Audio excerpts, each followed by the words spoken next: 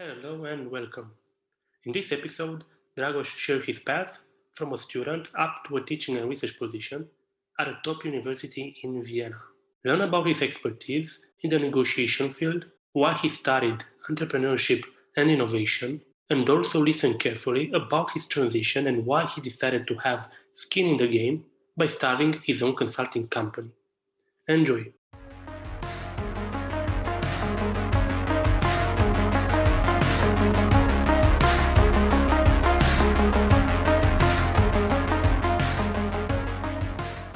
Dragos, thanks so much for Okay. joining my podcast.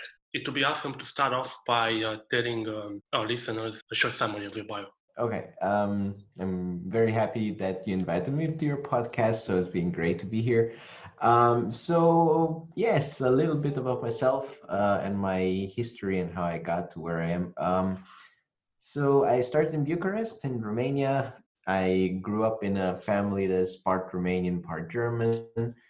I went to normal schools, nothing really fantastic. I started getting very interested in basically anything. I was curious about physics and chemistry and biology and so many disciplines. I couldn't even keep up with everything. I didn't have the time for it. But I ended up going for in industrial engineering and management degree at Polytechnica in Bucharest in German language because, well, why not leverage what potential I already had?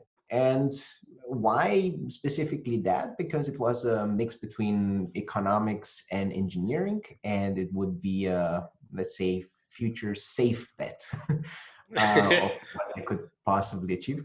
And yeah, in my third year, I went with an Erasmus program to Vienna, to the Vienna University of Technology. Huge step up from Polytechnica Bucharest. And I really enjoyed my time there. Well, not just the university itself, but living in Vienna was just amazing. So I basically thought, you know what, when I'm finished with my bachelor in Romania, I will just move there, move to Vienna and continue doing stuff there. Yeah, so basically, I finished in Bucharest. I finished my bachelor. I went to Vienna. Um, I had a little pause there because I worked for BMW in Munich for a short while, and as an engineer. And then, yeah, I started my master's in Vienna, also industrial engineering, this time more focused on management because, well, management apparently it's a future thing as well. Uh, so during my time there, first off, it was really a shock how different it was from my upbringing from Romania. It was much harder, much faster. Everything was different in a good way, actually. It was much more dynamic than I thought. And a few years in, I think 2 years in, I decided, you know what, I wanted to start a second master degree. Well, it's not Yeah, enough. and I went and I did. I had opportunities. That's the beautiful thing. I had great opportunities with great professors. I went and started joined the double degree program. It's called TEMP. This is it's a program for engineers that also want to do entrepreneurship and innovation. And this is a joint program between Vienna University of Technology, Universidad de Sevilla in Spain, and Royal Institute of Technology in Sweden.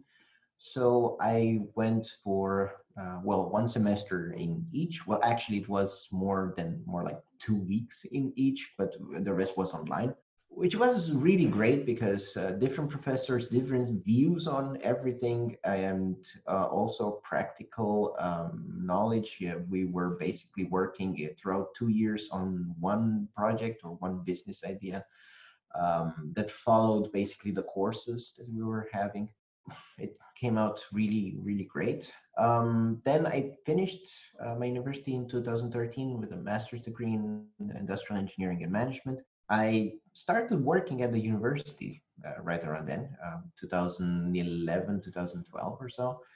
And it was really great. I mean, I started as a lowly tutor, nothing very fancy. But I moved up. I was a research assistant. I was then later I became a lecturer there, and in the end, I also started my PhD. Why not? I was already there. I was already teaching. I was already researching. So, and that's kind of in my latest years of my bachelor. It was when I got really interested in negotiations. Okay. I had a great teacher for a discipline that in the beginning, when I saw it in my program in my curricula, I was like, "What is this? What's negotiations? Like you go to the market and you negotiate. What's it about?" And it was really fantastic. I mean, I can say it was really an eye opener, and it was a beautiful, beautiful lecture, and it really motivated me so. It motivated me so much that I actually wrote my master thesis in international negotiations. Okay. I Okay. moved from management directly into that.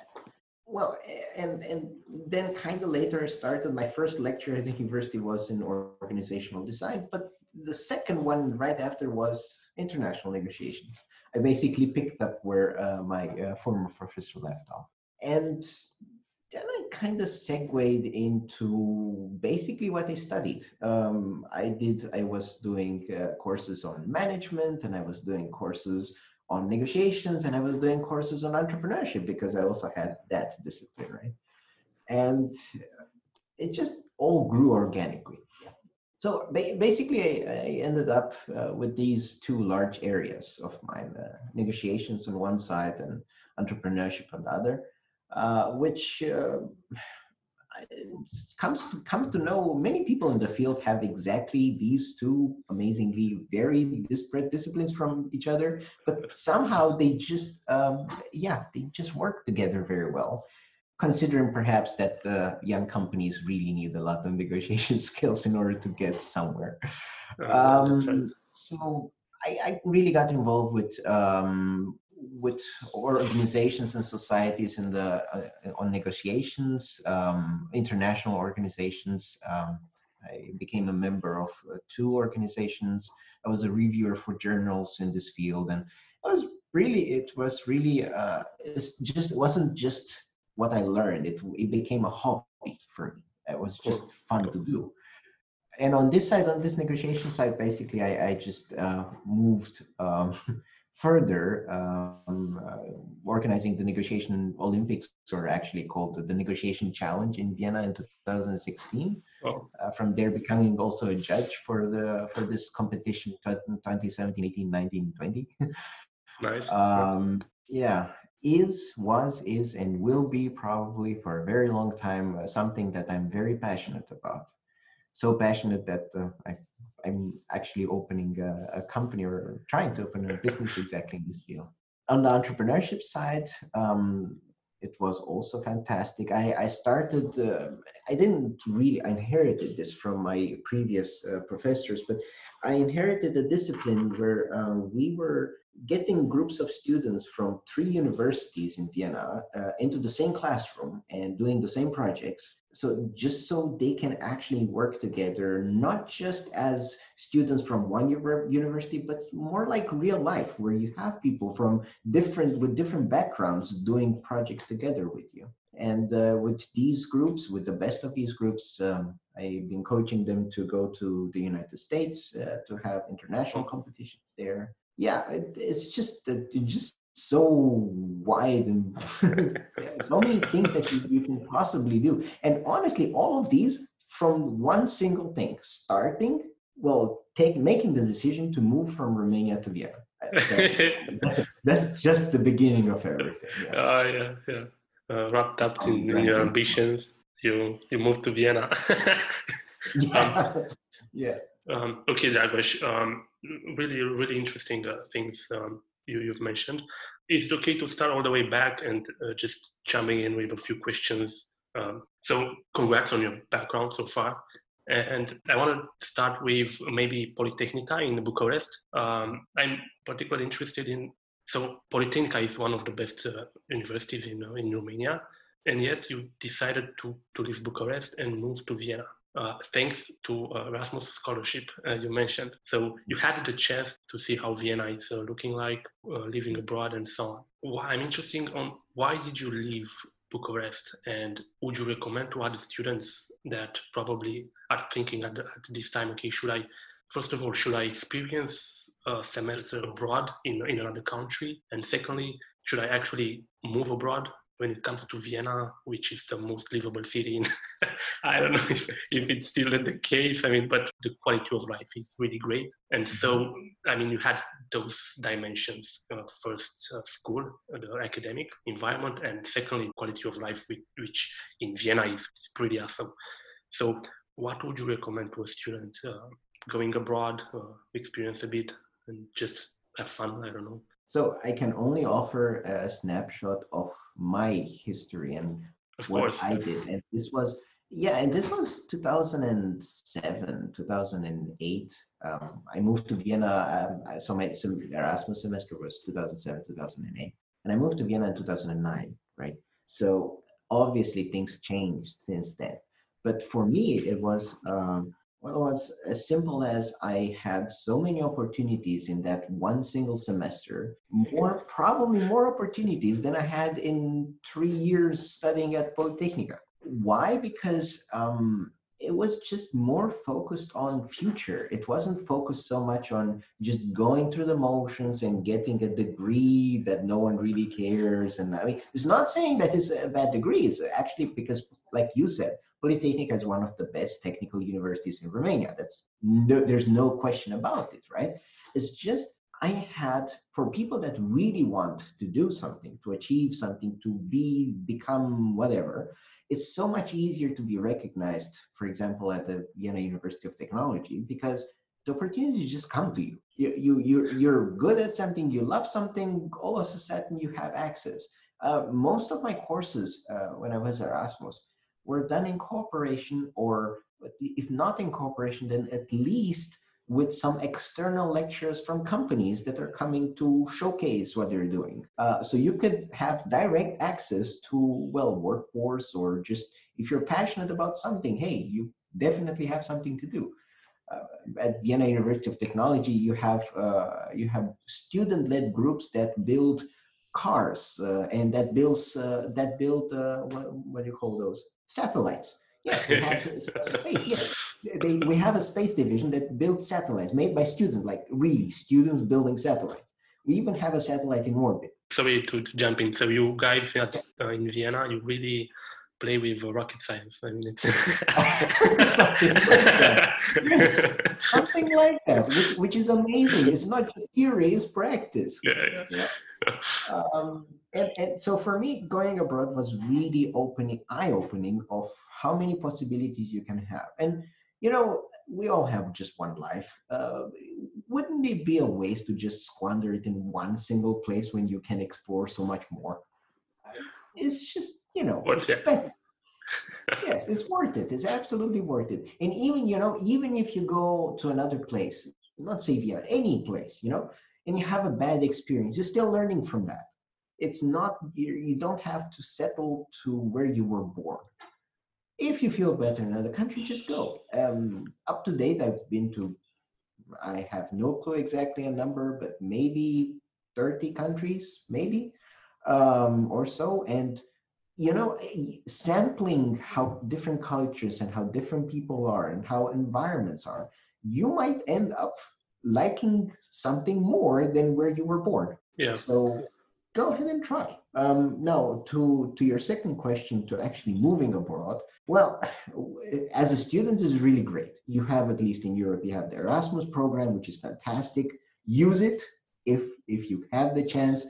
I urge everyone to just go. It's just amazing.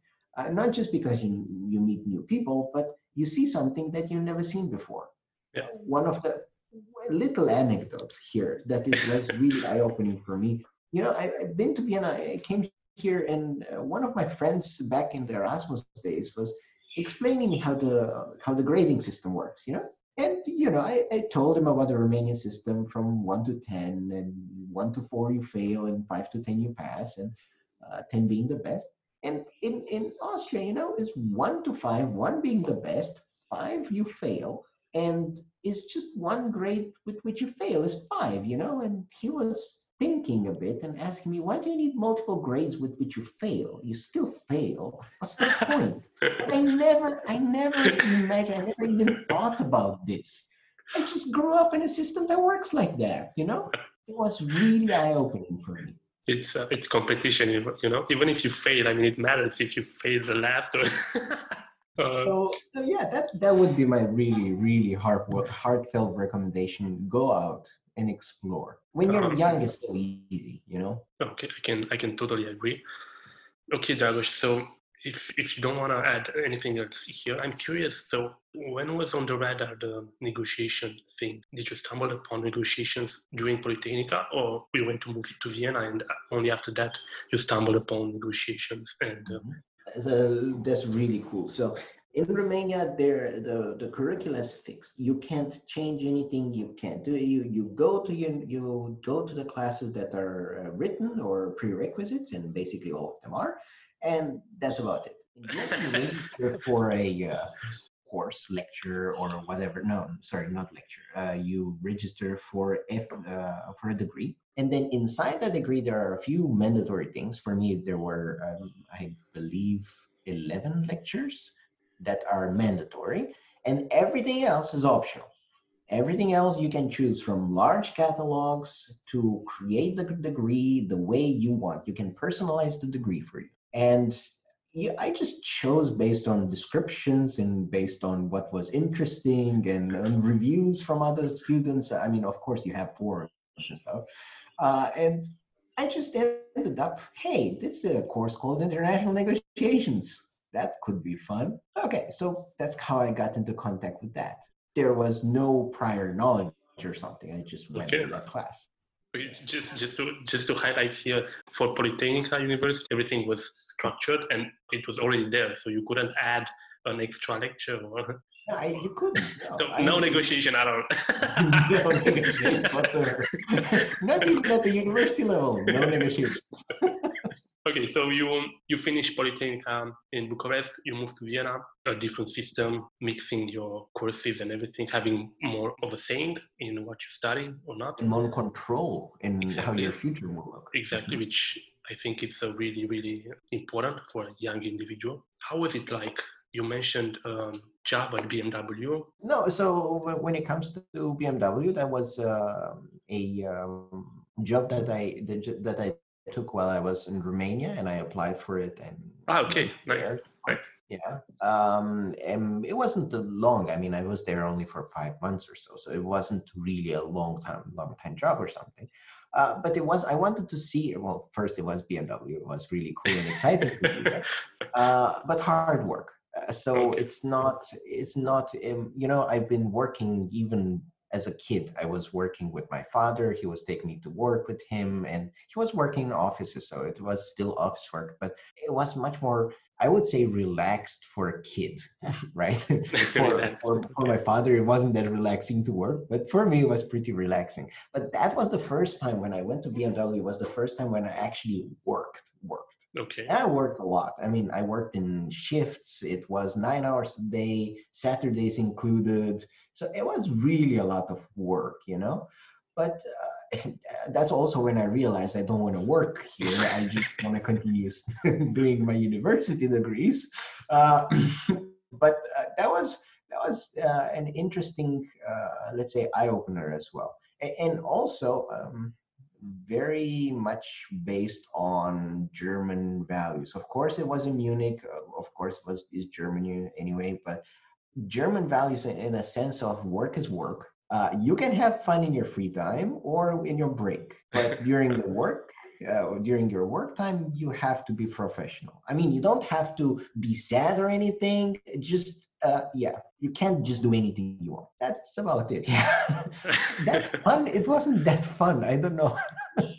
But it's great because being in at Polytechnica, University of Bucharest, so you've checked Vienna and you checked Munich at a very young age. And again, another question based on that: would you recommend to students or to anyone else to take internships again abroad? Absolutely. Okay. So I'm a bit biased. Okay, I am But biased. I never really worked in Romania. I only worked in Germany, Austria, other countries, but not Romania. So I can't really compare. I can only I only know from talking with my peers and people that I finished university in Bucharest with. How are they doing? I mean, that's the only comparison that I have. And I don't know. I think I talk the long end of the stick because it's pretty good, and it was really better, at least from what I heard. I also have to admit I was not one of those students that were having jobs in the university while studying, so I did not have that. But that allowed me at the same time to be flexible, to go to Austria, to go to Germany, to just move yeah, around, not just having to be stuck because I have a job, right? yeah, So I was lucky in that respect because I didn't have to work. I was staying home with my parents, yeah. but doing something else, not just staying home and oh yeah, that's it. um, so I definitely recommend going, especially if you already had a job in Romania. Maybe go to see how other places treat their employees. Yeah. I can tell for a fact Austria is pretty wonderful. It's just amazing. I mean, the work-life balance, it's great. You can work and everyone still respects your private life and they're not just infringing, oh, we have a project, we just have to finish. No, no, wait, hold on. You have a free time available to I'm, you. I'm You should curious. use that. I'm curious. How many holidays do you have per year in Austria? Oh, a lot. Is that like Something like is 21 official days of holiday per year in Vienna, something like that. Don't quote me on that, but something like that. And then you have at least, like, that's the minimum, is 25 days of holiday okay, per year okay, cool. on top of those, so plus 3 days and 3 days if you move, 3 days if someone in your family gets married, or if you have to move the house, if you move from one house to another, you get 3 days, that are paid, and they're extra on top of the days that are free anyway. Excellent. It doesn't mean that employees are moving quite a lot, no? Just to take advantage of. No, but No. Okay, Dragoș. Going next to the first master program in Vienna, it was about management. Why did you choose management? Yeah, what was your thought process at the time? Yeah, so that's pretty simple. I was employed at the Faculty of Management, right? Management Science is called, and I've been working there for 9 years, over 9 years, right? And they have a series of courses, a lot of courses actually, and they were just looking to match people that are starting to work there with disciplines that they're more likely or most likely that they're good at, and because I showed a good interest in management during my university years, I was the prime candidate to start teaching that. Okay. It wasn't something I requested specifically, but it was matching people with disciplines, something like that. I'm interested if you had any vision as what's going to happen in the future. I mean, did you have, because in most cases, even in my case, I mean, yeah, I studied engineering. It was not clear yet for me, okay, I'm going to do this and that, not even the industry. It was not clear for me during my studies. So in my perspective, when I had to take decisions for myself, I chose to, okay, study engineering, study mathematics, and it doesn't matter if you want to work in, I don't know, economics and any other field. It's okay to have a nice base of engineering and mathematics, and then you will see what happens. Did you have such a way of thinking, okay, maybe is it fine, is it just wonderful to study management? Because of course anyone needs management, any organization, any company.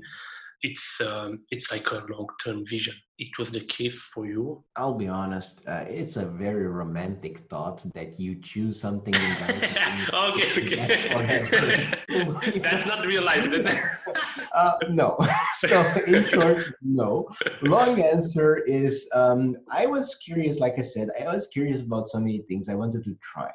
When I was in primary school, I was really interested in history. Then in high school, I was so interested in physics that I went to an excellence center in Bucharest, preparing for the World Olympics in physics. Right. Then I moved to university. I started being interested in bachelor. It was quality management. Oh, And in master's, it was in international negotiations. And in my PhD, I'm doing stuff with artificial intelligence. So I can say clearly that I have no path, right? It's just that, you're getting from one to the next while keeping your path open. That does not mean that any of my past is bad because now I'm not doing something that I used to do.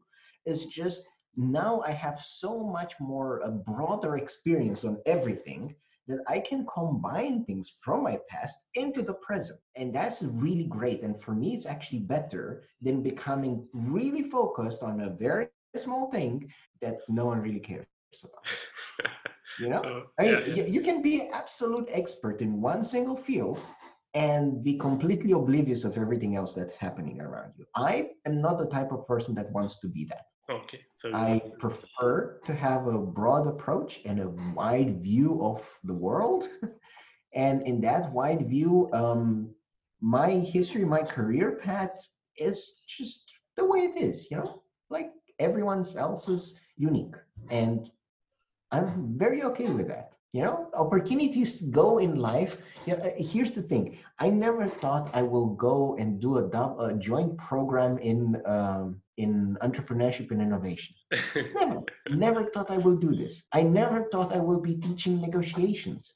But now that I have, I don't want ever to not have done it. The next leaders, they're gonna be journalists. Okay, sorry, go ahead. Yeah, no, I just wanted to say it's just something I always love to do, to take pieces from information from different sources and combine them. And it's so beautiful that you have a broad area of expertise in many fields, and you can bring them together better than someone that only has one field. I can tell you there are people in negotiations that are better than me, for example. Of course they are.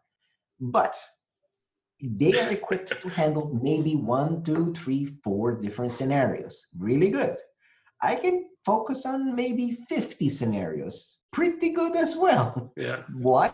Because I have a broad experience, and that brings a lot to the table. Yeah. Okay. So, Dragos, tell me a little bit more about the second masters in entrepreneurship and innovation. How is it like? What's this entrepreneurship about? I mean, what are they teaching you in school about entrepreneurship? Because this is really interesting because you studied entrepreneurship and today you started your own shop. Yeah. So from a student point of view, there's two big things. First, if you don't have any interest in conducting yourself and working for yourself, then it's going to be hard to impossible to do anything. So I always have a passion, and I only went to this joint double degree program with people that already had a passion and wanted to do something on their own, right? This program was basically taking us through every single step in how to plan, prepare from the idea up to the point where you're actually doing something, with lectures following the projects that you started to work on by yourself or in a group. Actually, in a group, it was easier than yourself. And you go from every university. So every one of these three universities had different topics or different core points. And in these core points, you're having a lot of topics, be it financing, be it idea generation and innovation, finding gaps in the market, and so on.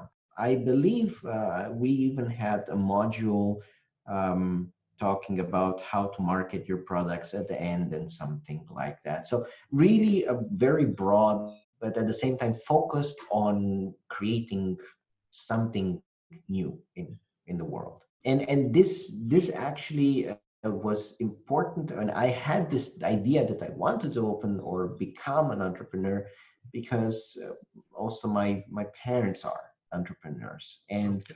even if they started later in life and they were employed until they're in their 50s, uh, later they decided, it's actually this is what we wanted to do, and of course it's hard. It's really hard. Entrepreneurship is not easy by any means.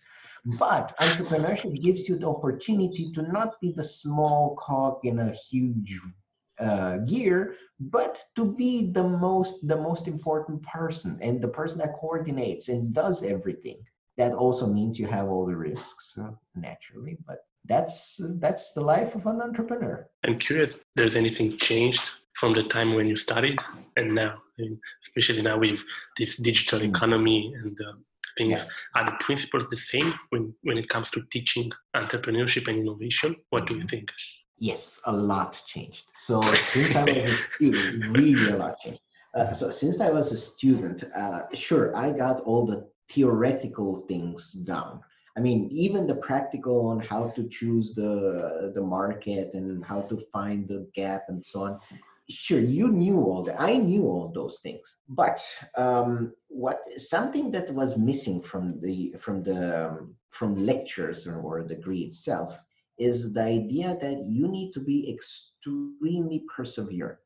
So it's not just, you don't just have the know-how and all of a sudden 5 months later you have a business. No, you have to deal with a lot of issues. And in the university, you don't understand. I mean, most students don't understand that it's really hard, and you will have a lot of issues and a lot of problems. And the only thing that helps you keep going is the idea that you want to get somewhere. That is it. Everything else will be against you at some point.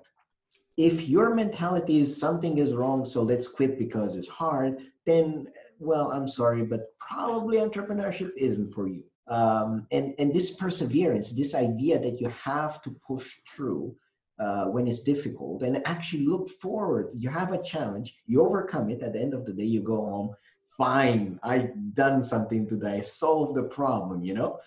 If you go home that evening and you think, oh, another day with problems, and if that's your mentality, then Yeah. entrepreneurship again is not for you. This is basically the big difference between me as a student and me now after teaching this. I can look at myself and I can tell you that through self-reflection, me, when I finished this university degree with entrepreneurship and innovation, I would not have been ready to start a company. I was Yes. not ready. Now I hope I'm ready now, because only the future will tell if I will be ready now to do that. But now there's more that I can bring to the table. Just because you're motivated, it's not really enough. Motivation alone isn't enough. It's enough to start, but it's not enough to keep going.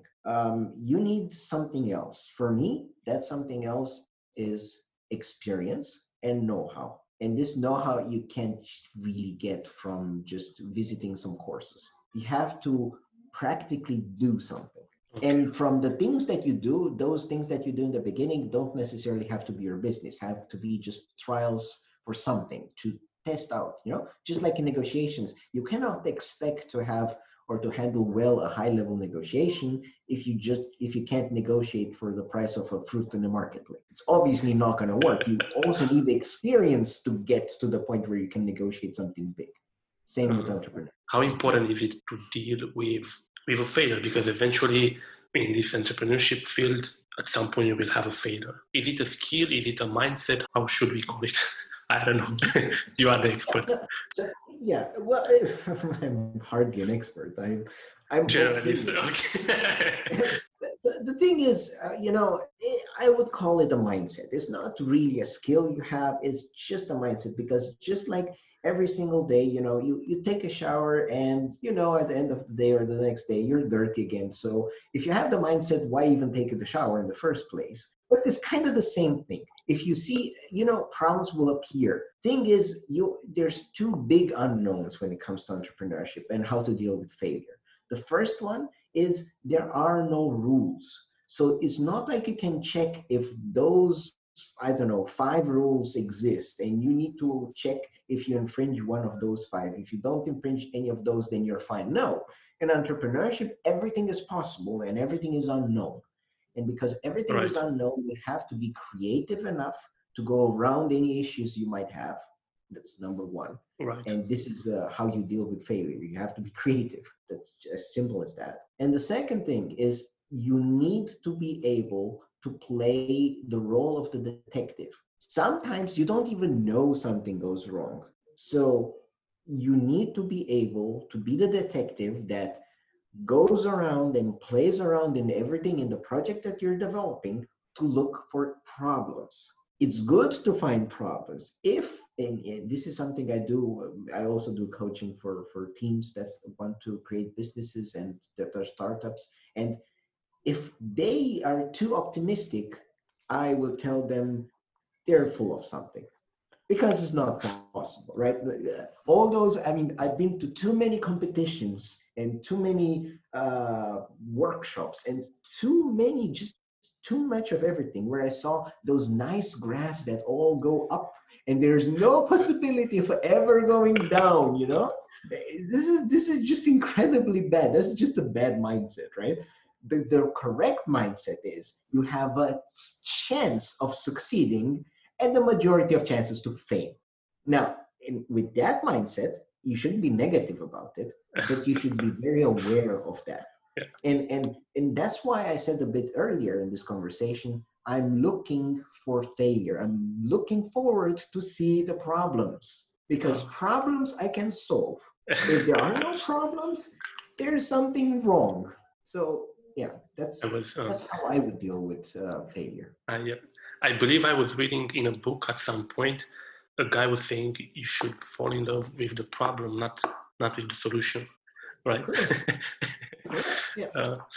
Okay, Dragos, let's move on and let's just talk a bit about the PhD because, for example, I had Vlad on a previous episode studying for a PhD in economics in Germany. And of course, he started his own company in data science and so on. And I'm curious, what's the deal with a PhD in Austria? How is it structured? And in particular, how do you choose the topic of a PhD? I mean, is it something that the school is offering to you or just it must come from you? I mean, find a problem, do some research, and eventually agree with a school that I'm going to do my research in this field, trying to solve a problem that I found. How is it like? Oh, it's very varied because I mean I have colleagues that are that started PhDs on topics that were given to them. Not many, actually, very few. Okay. Because the university typically motivates people to come up with their own subjects and with Okay. their own topics. And the reason for that is you will never be as motivated to work on something unless it's your own. And of course, at the same time, that means you don't go and look for mentors or go for or for professors that can help you with your PhD. You first find the topic that you want, and then you find someone that is capable of helping you. So it's a bit the other way around from the normal way of going to a professor telling you, to do a topic in a field. But, of course, even topics in PhD change a lot. And it's difficult. PhD, at least at the TU being, University of Technology, is not easy at all. It's pretty difficult because you are required to develop science. And you're going from the position of a student that is just, let's say, remembering and creating a little bit of something aside, because as a master degree you should also be able to come up with something by yourself, to PhD where you need to develop a whole area by yourself, a whole area of science, and that's not easy. Yeah, on the other hand, you will have the opportunity to be a pioneer in something that does not exist. Right. And this by itself is already a very big deal. The reason you also asked me in the beginning, the first question was, why even do a PhD? What's the point? And Here is pretty simple.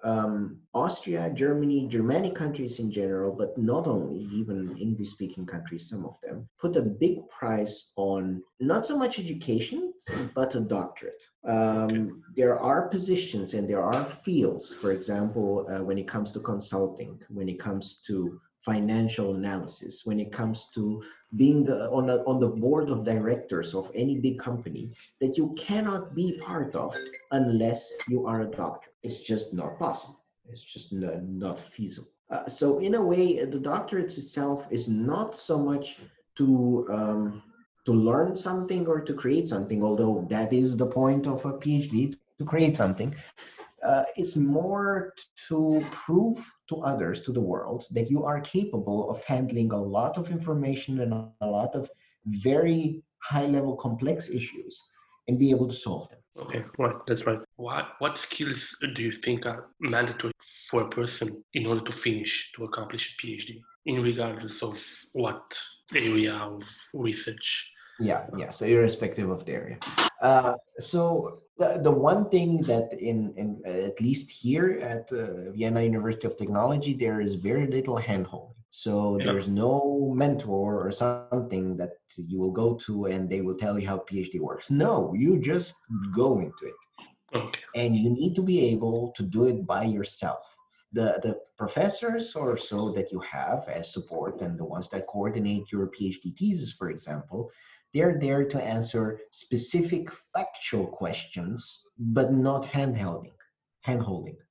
So it's as simple as that. You need to be able to work independently, professionally, with great results without being checked by someone else.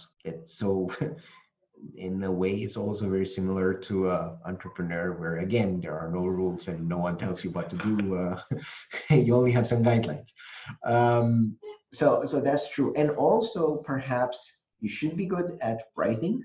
Well, naturally the PhD requires writing, so that's a bit of a prerequisite there that is different from entrepreneurship.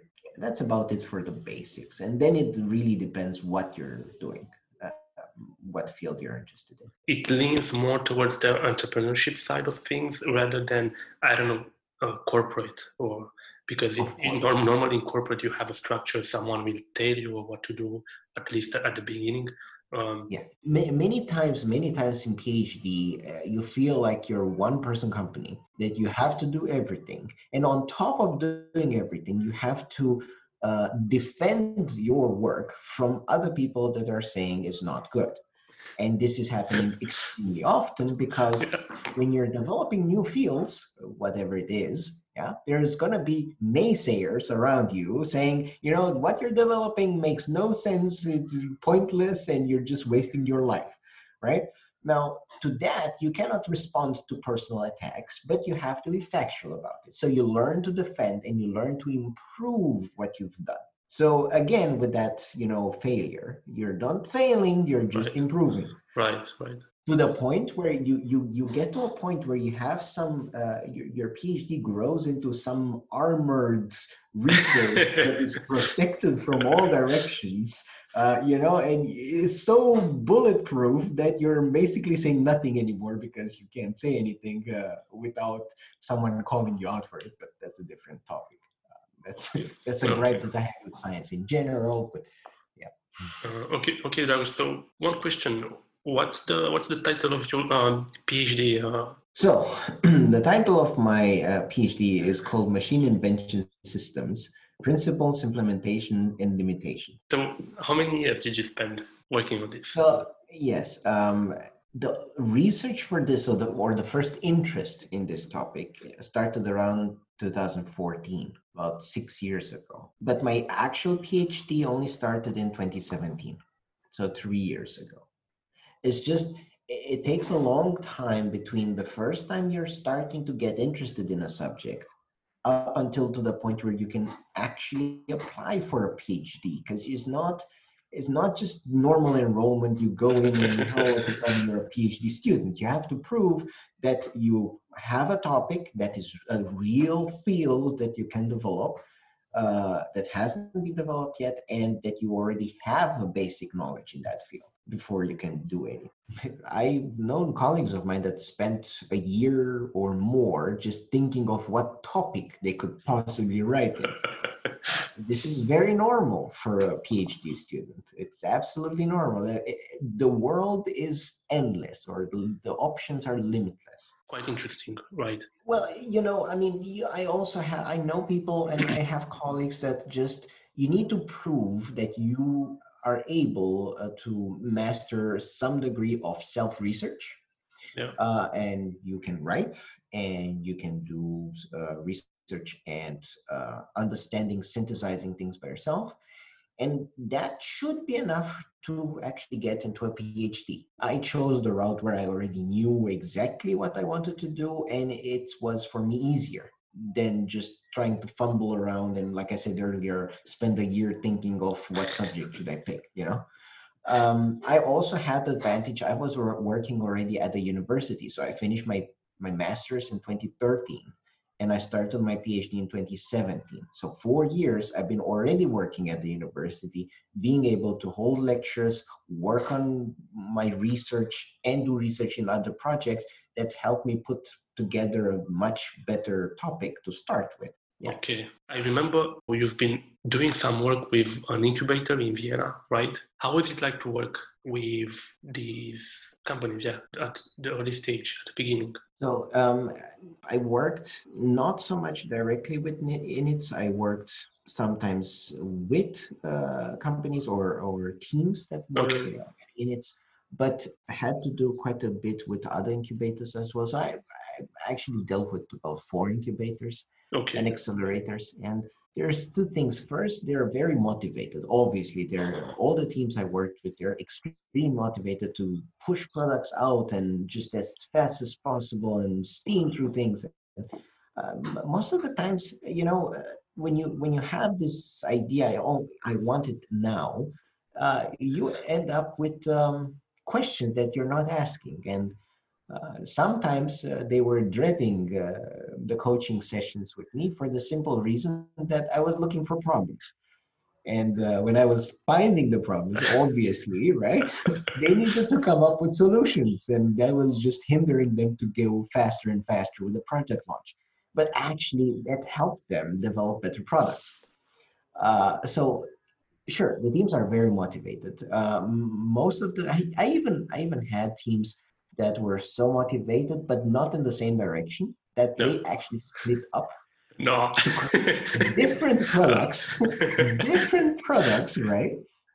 Not competing with each other, but basically teams splitting up. That's also something I've dealt with. It's a fast world in startup if you want to do something, but also there's a saying. There's a saying. If you wait until your product is perfect, you're too late. Right. Right. And it's true. It's absolutely true. But the reverse is also true. Coming on with the product that is terribly flawed on the market is just as bad or even worse, because then you have one shot of becoming something or someone with that brand or that product, and you basically failed.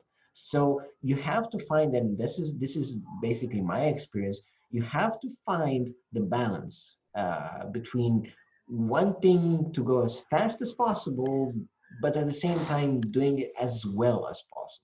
And my time as coach for teams like that is basically spent looking for issues that they haven't seen or they haven't looked or researched.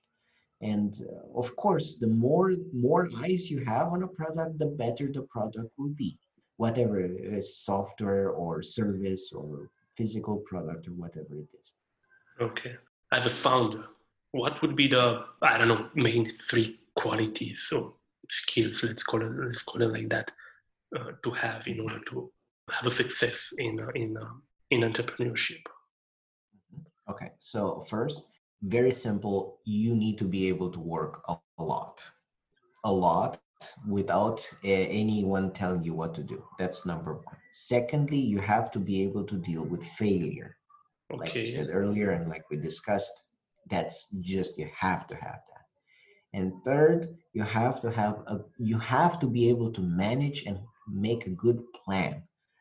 I mean, too many people get stuck into either details that don't matter or just so over the top generalized things that again they're not seeing the picture. So not getting stuck into the small things, but also not getting stuck into the large things.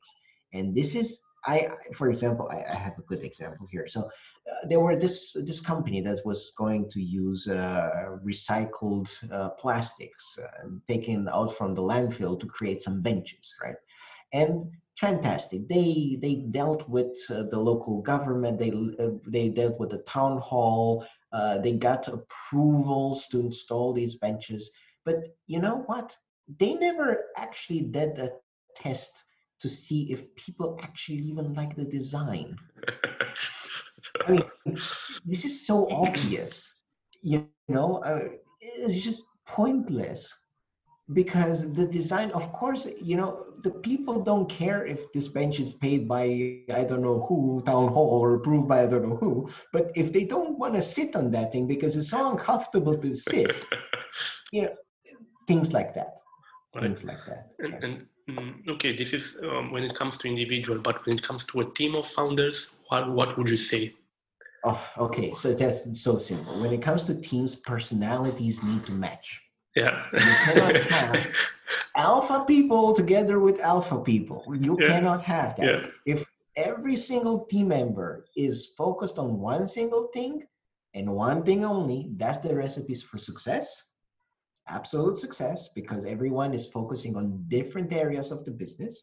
Okay. If there are two people focusing on the same area of the business, can still work if one is in charge. So not equal founders. That's also possible. Okay. But if all the people focus, or some people focus on the same things and you don't know who's responsible for what, that's the recipe for disaster. Normally dealt with people, with teams that are creating technology focused products. And Yeah. in technology focused product or technology focused companies, you don't, the prime aspect or the prime focus is the technology, and basically there's no one there to do the bookkeeping or management or any kind of discipline, nothing. They're just focusing on one thing. So in that case, it's hardly ever the focus of one single person doing a company. So this idea of you having a CEO and then you have some other people that help you is not really something I've seen, at least here in Austria.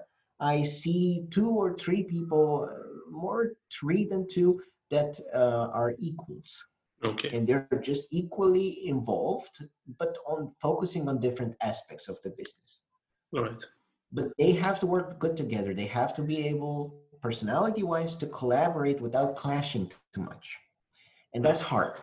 And this is where, when I said that people split up, this is why, because they realize that they cannot work together efficiently, and it's all their time, and yeah.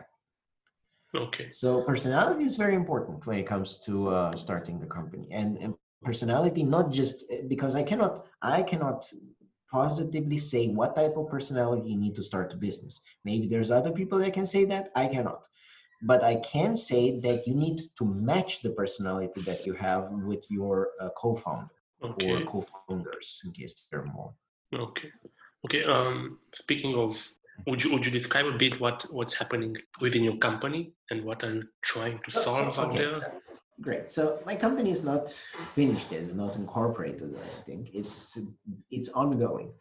But it was for me very simple. I gained a lot of knowledge. So through all my years of teaching, coaching, mentoring, doing project work, and so on, I mean, I developed a lot of information. And this information, it's not easy to get in specialized fields like negotiations or even entrepreneurship. And because it's rare, I always want to improve myself. And I noticed 9 years after I started working at the university that I'm kind of plateauing in what I can achieve. I can only influence so many people to become better negotiators, or so many people to become better entrepreneurs, that, I want to be able to reach a larger audience. And the only way to do that is not to take more classes, but to open my own business. Right. And this is the same purpose I have now. It's not that I want all of a sudden to. It's not about money actually, and this is something probably a lot of people said, but it's true. I want to be able to have more people that are thankful for the knowledge they're getting than, well, what I can do right now. And this is the only motivation I have. I want to have a positive impact on the world. For example, in this field of negotiations, is simple. There are very few qualified people that can teach this. There's a lot of people that negotiate, even in companies. You know, you have a lot of people doing that, but there are very few that can actually teach sustainably and logically this field of negotiations. And because of that, I believe this to be a very good gap. I know how to do or how entrepreneurship is working, and I have the know-how to open a company. So why not just do it? And this is how I end up with what I'm doing right now. Right. There's these basically three large fields. For one is the person to person, so normal consulting for issues that every individual can have, and that's one-to-one coaching, or even going representing them in their name. Or when it comes to two people, you have mediation. I can be there as mediator. Right. When people have issues, and mediation sounds something that you're only doing when you're having a divorce or something, but actually it's very common. Mediation is something you see in companies a lot. Yeah.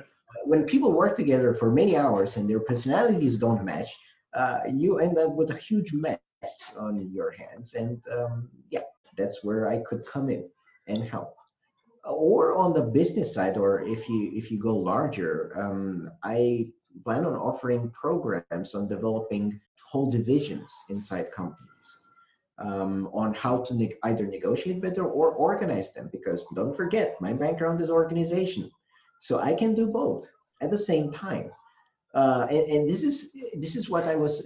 This actually goes very nice with what I said in the beginning. Don't just focus on one thing. Be more of a generalist. Why? You can match them. You can mix them, and you can achieve more.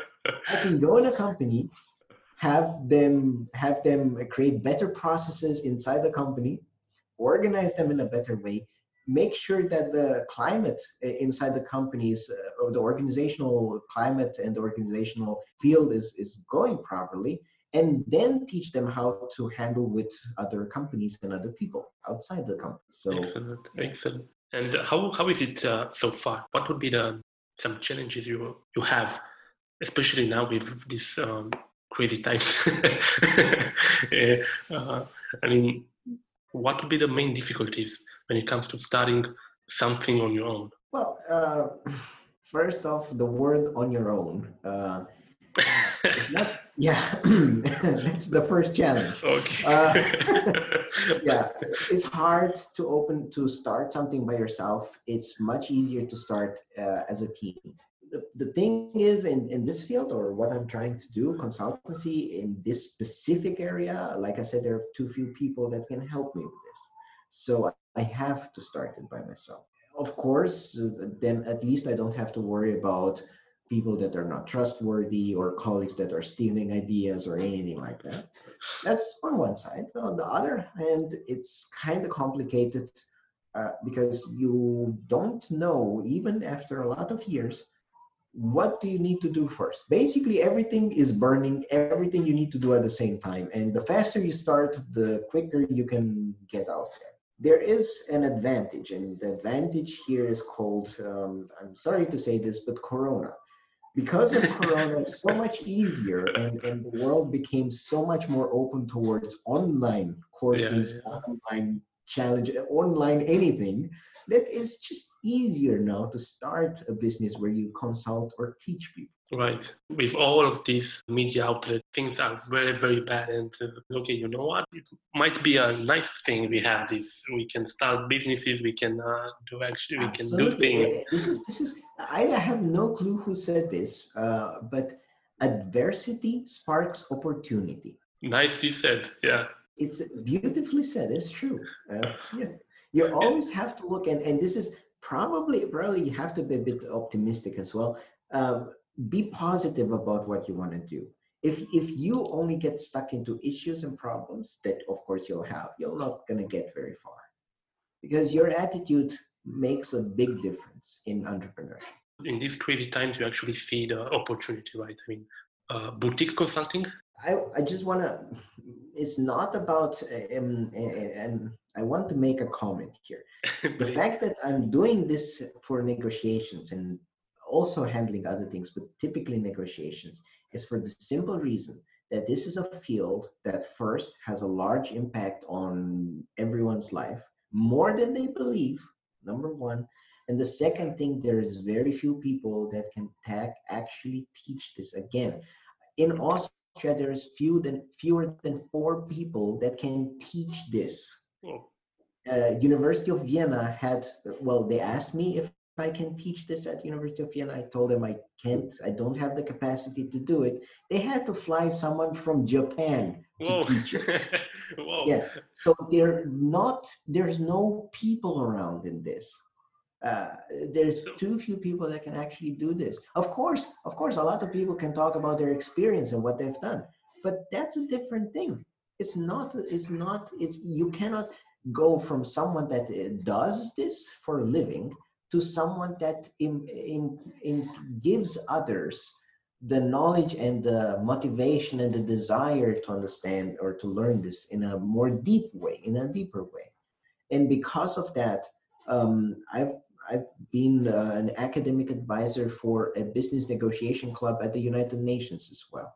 For the same reason, because it's just what I love doing. It's a hobby, and at the same time, also what I want to do as a business. Okay, Dragos, quick question: do you think it's a good thing? I mean, because it's something so rare. It doesn't mean you have to educate somehow the market. Mm-hmm. So what do you think? So this is hard because most people don't associate negotiation with a real topic that you would learn. It's really hard, and that means they also don't search for it. They're not searching for opportunities in this. Now, it's kind of the same way as with crossing the street. You can have a street crossing sign, or you can have a stoplight. Obviously, with the stoplight is more efficient, less risks. Kind of the same way with this. You can negotiate by yourself, but you probably would do better if you have knowledge in this field. But my problem still remains. It's hard to find people. They're not coming to you. Because they don't know what to search in the first place. But once they hear what you can achieve through this, through real negotiations, and I'm not talking about price negotiations. Those are one of the lowest, easiest things you could possibly negotiate for.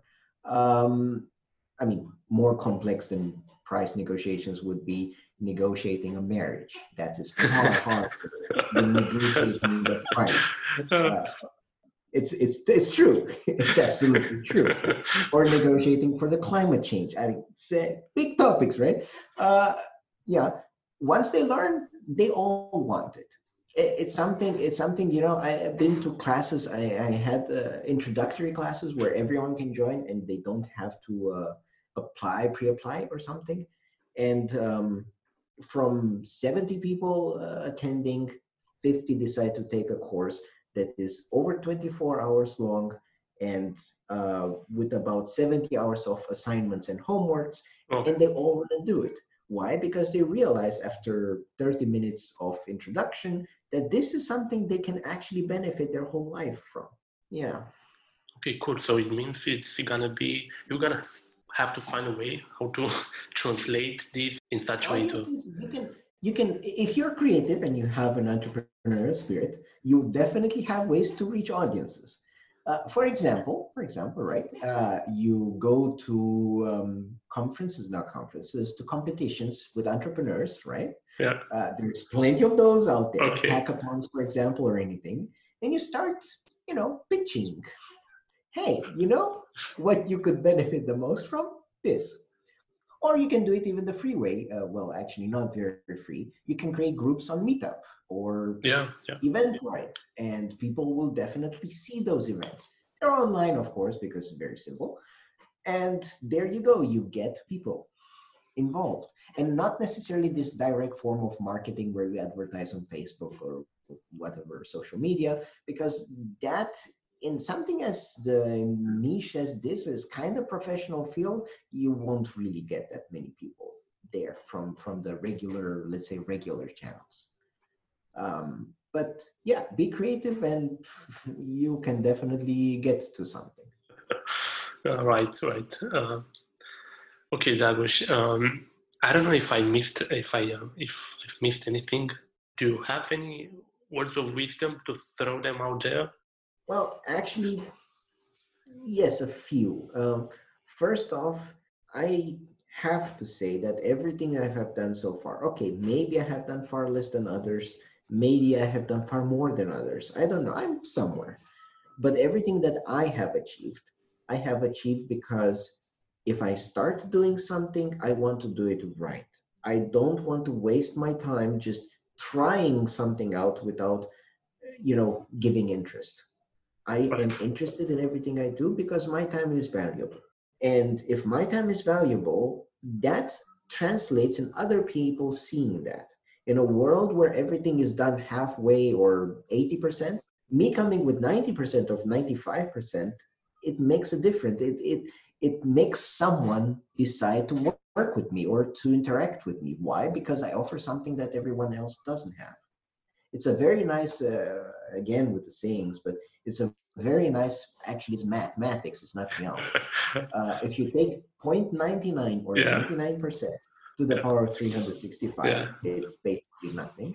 But if you get 101, 1.01 at the power of 365 is yeah, 30 something. So yeah. all of a sudden, there's a huge difference in 2%. So the first thing, my time is important. I will not do things halfway. And the second thing is once you decide you agree to do something, keep your word no matter how difficult it is. Your word is the most important asset you have. Not the money, not the knowledge, nothing. Your word. You give your word, you keep your word.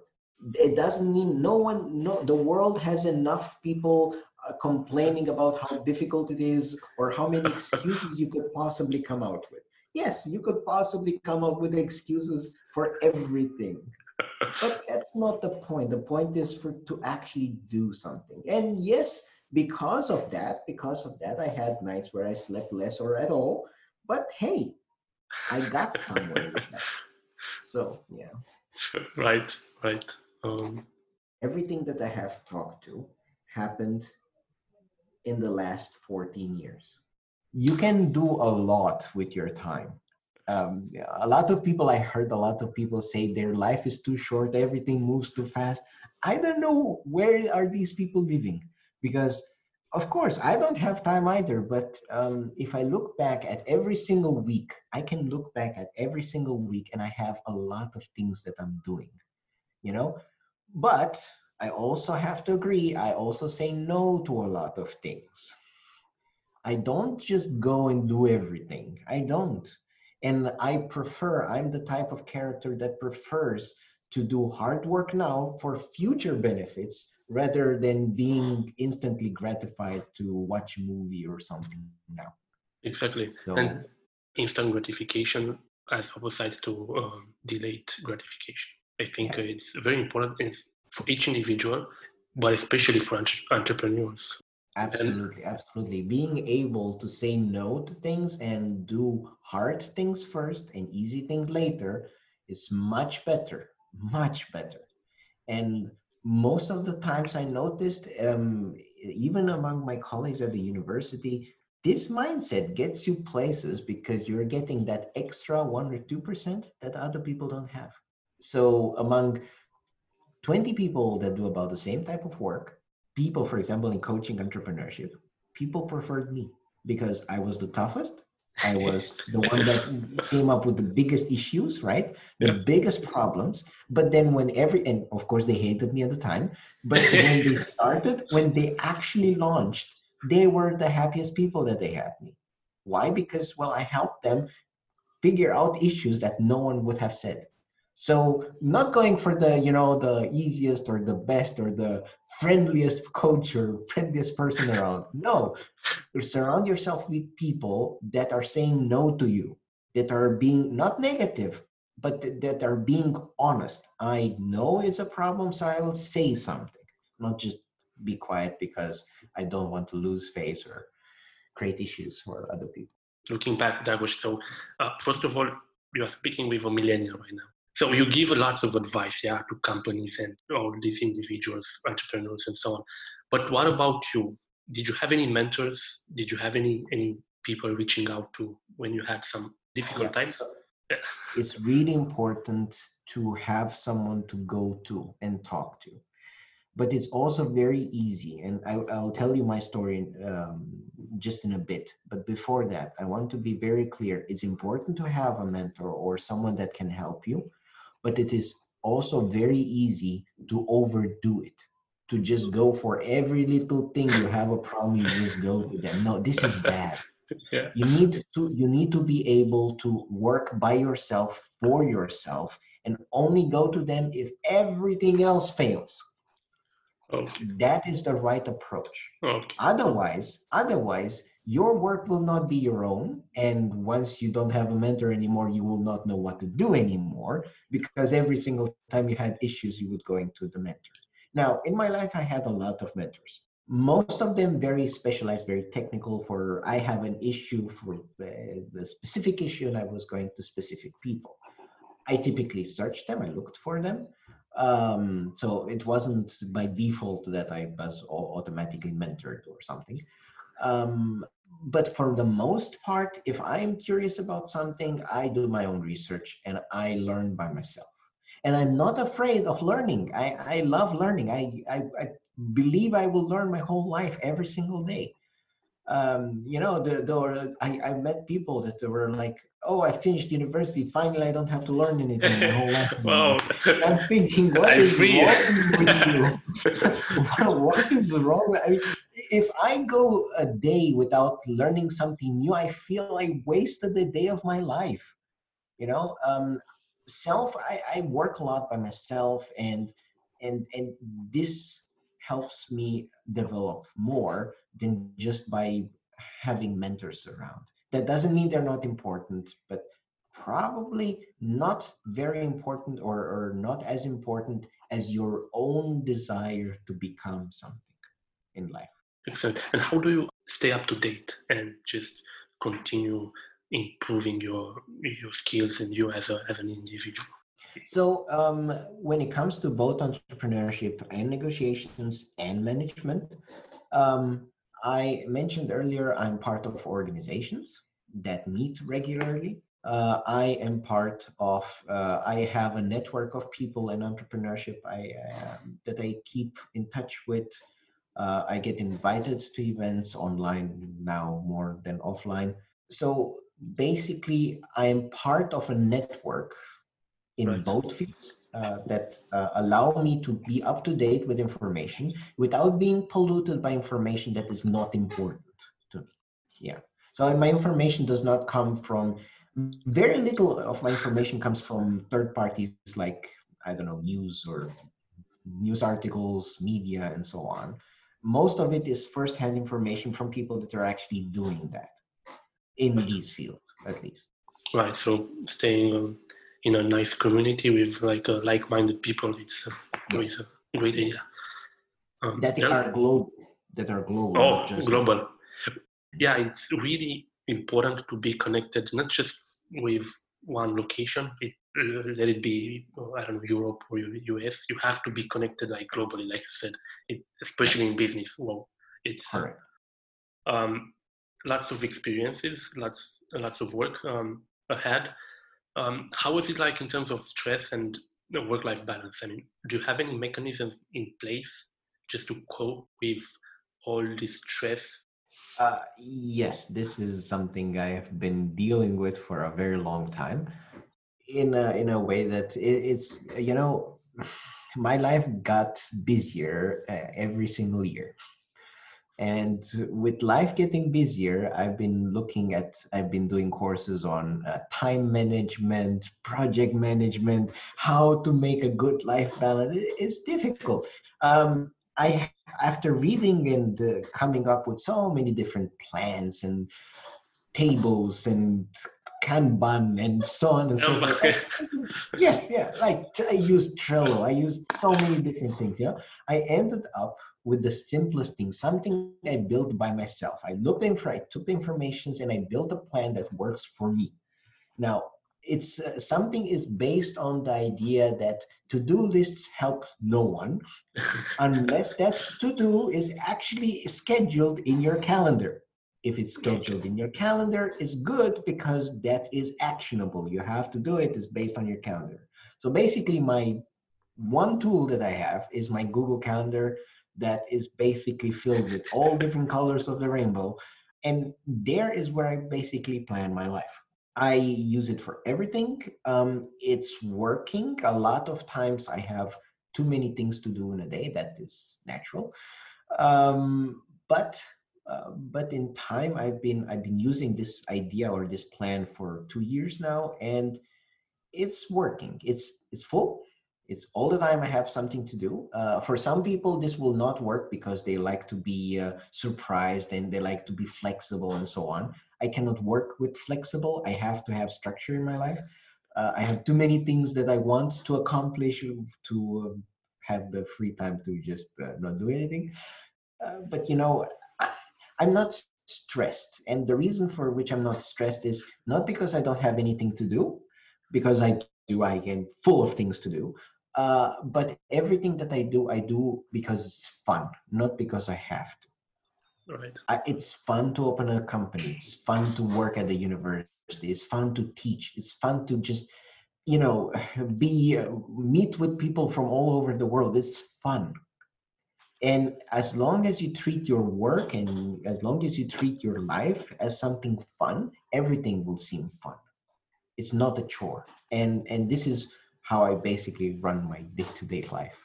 And of course, I said earlier, I do say a lot of no. So a no, I cannot, no, I don't have the time, or just no. And not because I want to be mean to people, it's just because I only have that much time. And at the end of the day, I want to feel good about what I achieved in a day. Okay, Dragos. Thanks so much for being so candid on my podcast. Stay in touch. Okay. Yes, absolutely. Thanks for having me.